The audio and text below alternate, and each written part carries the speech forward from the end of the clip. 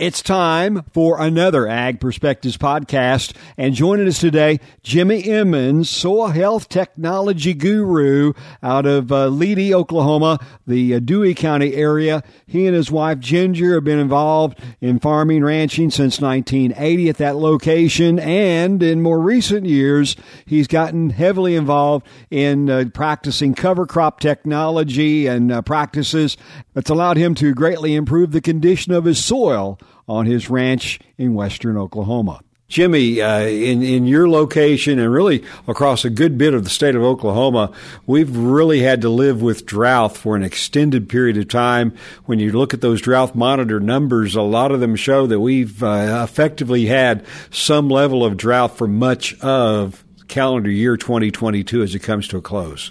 Yeah, Ron, it's been a full year of drought all over Oklahoma. Areas have been worse than others, but mostly we've been in some form of drought the complete year, and that's affected a lot of different situations. It's affected the grass and the forage opportunities, summer crops. Winter planting wheat was way behind this year due to drought, so a lot of winter forage has been really not at the level we need. Mm-hmm. So it really shows the long-term effect of that drought, even though we went in and out of different designations with light showers across the country here. We're still in this drought, and it's not over yet. We've got a little reprieve here, but producers don't need to get overconfident that we're completely out of it. In your operation, how many years have you actually used some of these soil health type principles, no-till, low-till, minimum tillage type practices to try to build up your soil content? Well, the funny part about that is, Ron, I started right in the middle of the 2010, 11, and 12 drought. So I've been in it 12 years now, going on 13. And so we've really been able to see some of them benefits along that we've improved that soil structure and the aggregation. Our water holding capacity and carbon levels are a lot higher, so that we do have the ability to take a lot more of them big rain events come in. And that's the thing about the weather pattern that we're in. The climatologists are really talking about whiplash weather. It's all or none. It's just one extreme to the other. So when you have them practices in place and you do a good job managing your forage, grazing, grasslands, as well as the farm ground, when we have them big events, we can capture that, and it'll make the drought seem lessened because you have more water to work with as you go into it.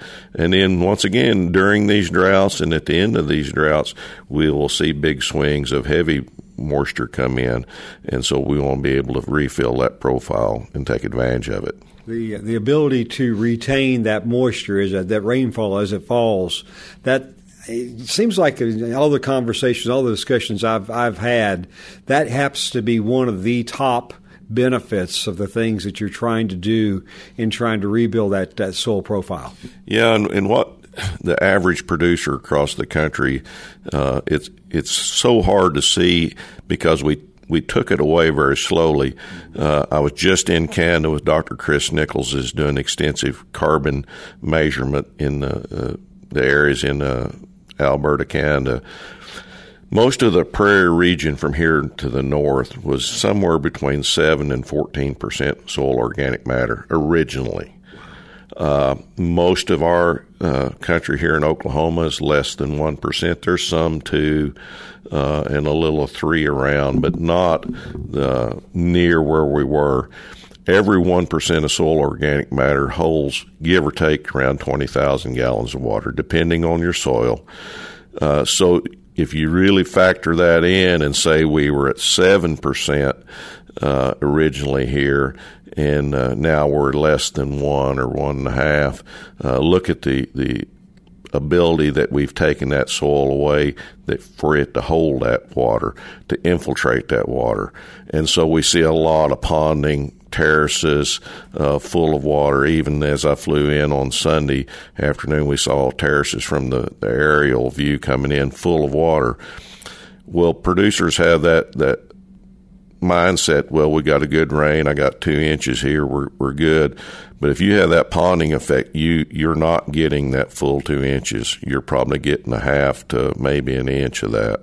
So that really affects the drought and its ability. So the more that we can do in land practices with soil health, no-till, minimum tillage, grazing management, we can start seeing that soil rebound, start putting that carbon back in the ground, the natural filter for the water system, things will get better.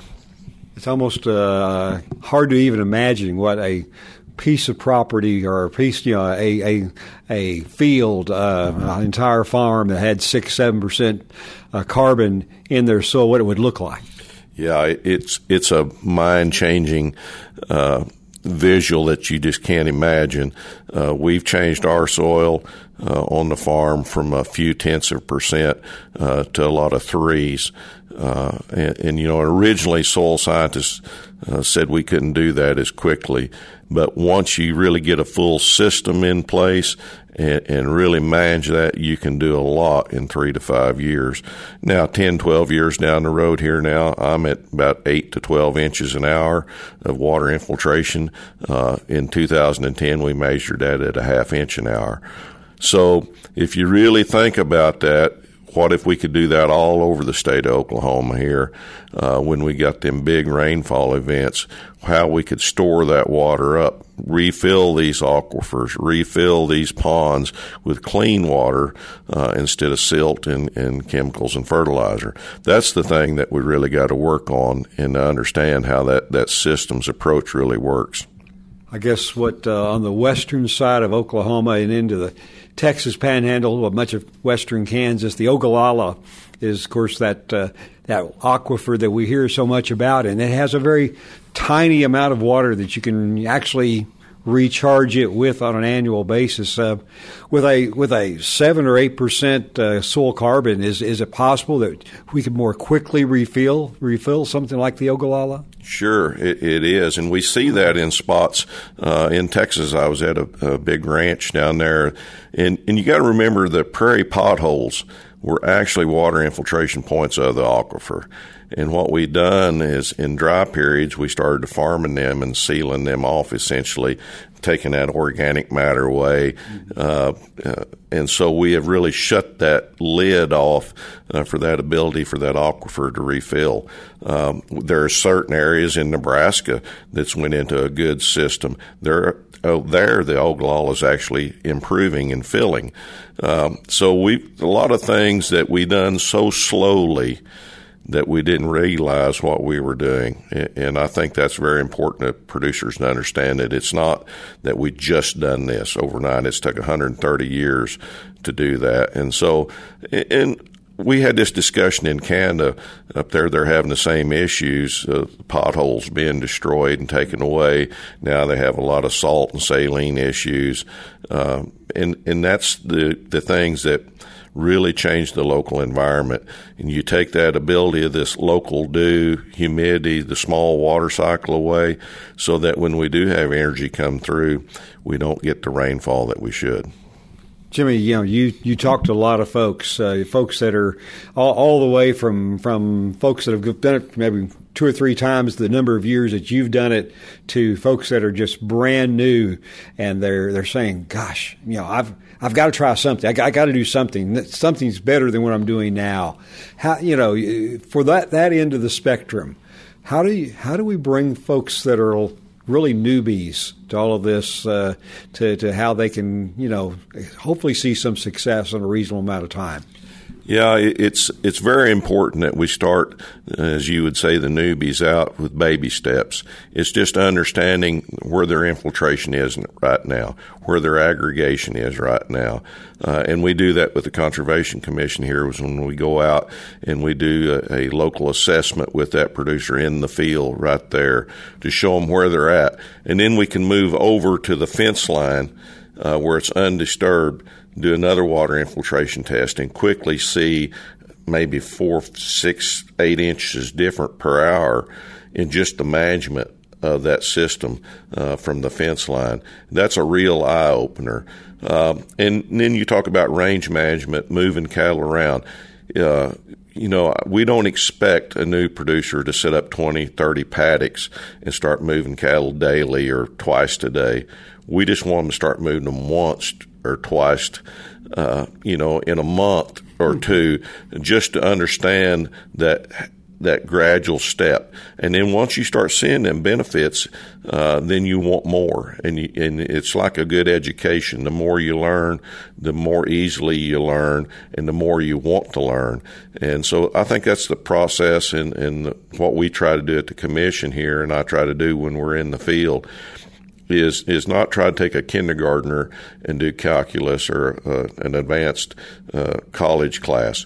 We just got to understand the simple basics of what minimal steps we can take in the beginning to really start to understand him, because it is a complex system of microbiology below ground. Chris Nichols talked the other day that when she started down her path several years ago, scientists thought then we knew about 20% of the microbiome. Now they claim we may know 1 to 2%. The deeper we looked, the more there was. So it's that ability to go out and just take baby steps, start looking, take a shovel, looking in the soil, taking some tests where we can show how low the soil organic matter is and where it should have been, and how we can improve that. Jimmy, you obviously have had opportunity to have some real-life experience in working with cattle, moving them around successfully. One of the concepts that's so important that I'm sure that you talk with folks a lot about is this concept of resting that particular pasture, that particular paddock, if you want to call it that. In other words, giving it an opportunity to recover. Yeah, it's amazing the way that the prairie system originally worked was, we had 100 million buffalo, bison traveling across this, deer, elk, lots of different species of animals grazing, and they would come through and move on and give it a long rest period. That's kind of what we want to do. Rest period is very, very important for multiple things. First of all, when you bite off grass or forage, the roots recede with the top growth. So you have less roots to be working in the ground for you. You also have less canopy to be absorbing sunlight and photosynthesis. So as you eat that off, you want to give that time to rebound and regrow. The other thing that you really got to be very noticeable about is animals are just like us. If we sat down today and had a multiple smorgasbord of good, nutritious beef or meats, potatoes, vegetables, then we had ice cream and pie and all that, we tend to select what we really want. And if I don't like cranberries or I don't like green beans, I tend to leave them. If you're in that competitive grazing mode and you know that you're only going to be in this paddock a day, 2, 3, you're more competitive and you graze harder. So what I'm trying to say is if you have a set stock rate, cows tend to eat the grass that they prefer, which makes it less, and the weeds and the forbs and stuff that they really don't like when they have an option to graze the best thrive. And so you start changing that environment of the grazing from a very diverse system to down to a very minimal system. And so your performance starts going down. And as I said earlier, it's that slow, gradual takeaway that sometimes we don't see, and you really got to watch that. So how do you solve that? I mean, obviously, you're not going to tell the cow you can't eat, this particular type of grass or this legume or whatever it may be. How do you fix that? How do you keep the balance? Well, it's kind of like going to a conference and you have this big buffet there, but before you get in line, they say, well, we only have so much today for, say, 100 people, but there's 150 registered here today, so you're going to have to take less. And people then would graze better on the buffet. The same thing with animals. You start training them, and they know when you show up, it's time to move, and they're ready to go. But they're also more competitive when they get in there, and they'll eat everything because they don't want you getting it. And so that's how that whole training process. But it's also the producer that's got to understand that as well and see them benefits. And we got great producers across Oklahoma here doing wonderful things that have really changed their total prairie system out by the grazing management. When we think about 2023, we still don't know where we're going to be on drought. We could obviously end this thing quickly if we decided, as the weather systems lined up the right way. But in all likelihood, with the La Nina still out there, it's not going to be all that great for at least a while. How do you make sure that we get to that other side where there are abundant rains and we have maybe opportunity of capturing a lot of moisture for the soil profile? Well, first of all, don't be overconfident we're out of this yet. We're still in drought here. We're going to be in drought for a while. Remember, in the 30s, everybody wants to talk about the Dust Bowl. Actually, in Oklahoma, we had more water erosion than we did wind erosion. So there is big water events that happen during a drought, but you're still in a drought. So manage your forage. Be very cognizant of how stocked you are. On our ranch, we've sold off 130 cows this year early. We're now buying back about half of them, being cautious not to buy back the full amount yet because we're not out of this yet. So it's plan moving forward to be dry, and if that cycle changes and we get into a wet period, then that long rest period that we're just talking about, take advantage of that, regrow that grass and them roots to build that resilience in there. So just don't get carried away thinking we're out. And if you have that, give that pasture that right amount of rest, that gives, I would think, the opportunity to maybe up that percentage of carbon just a little bit. Yeah, every day is just a little bit. You got to have that photosynthesis down. You got to have them roots growing in the ground. So when that plant takes that photosynthesis in, puts them sugars in, they leak them out into the soil through the roots, which gives the biology something to feed on for more roots to grow. And so it's a really a cycling process that takes a while, and that's the reason that rest period is so important. Thank you, Jimmy. Jimmy Emmons out of Dewey County talking soil health, his trademark phrase, long live the soil. And that is our latest Ag Perspectives podcast on the Oklahoma Farm Report. I'm Ron Hayes.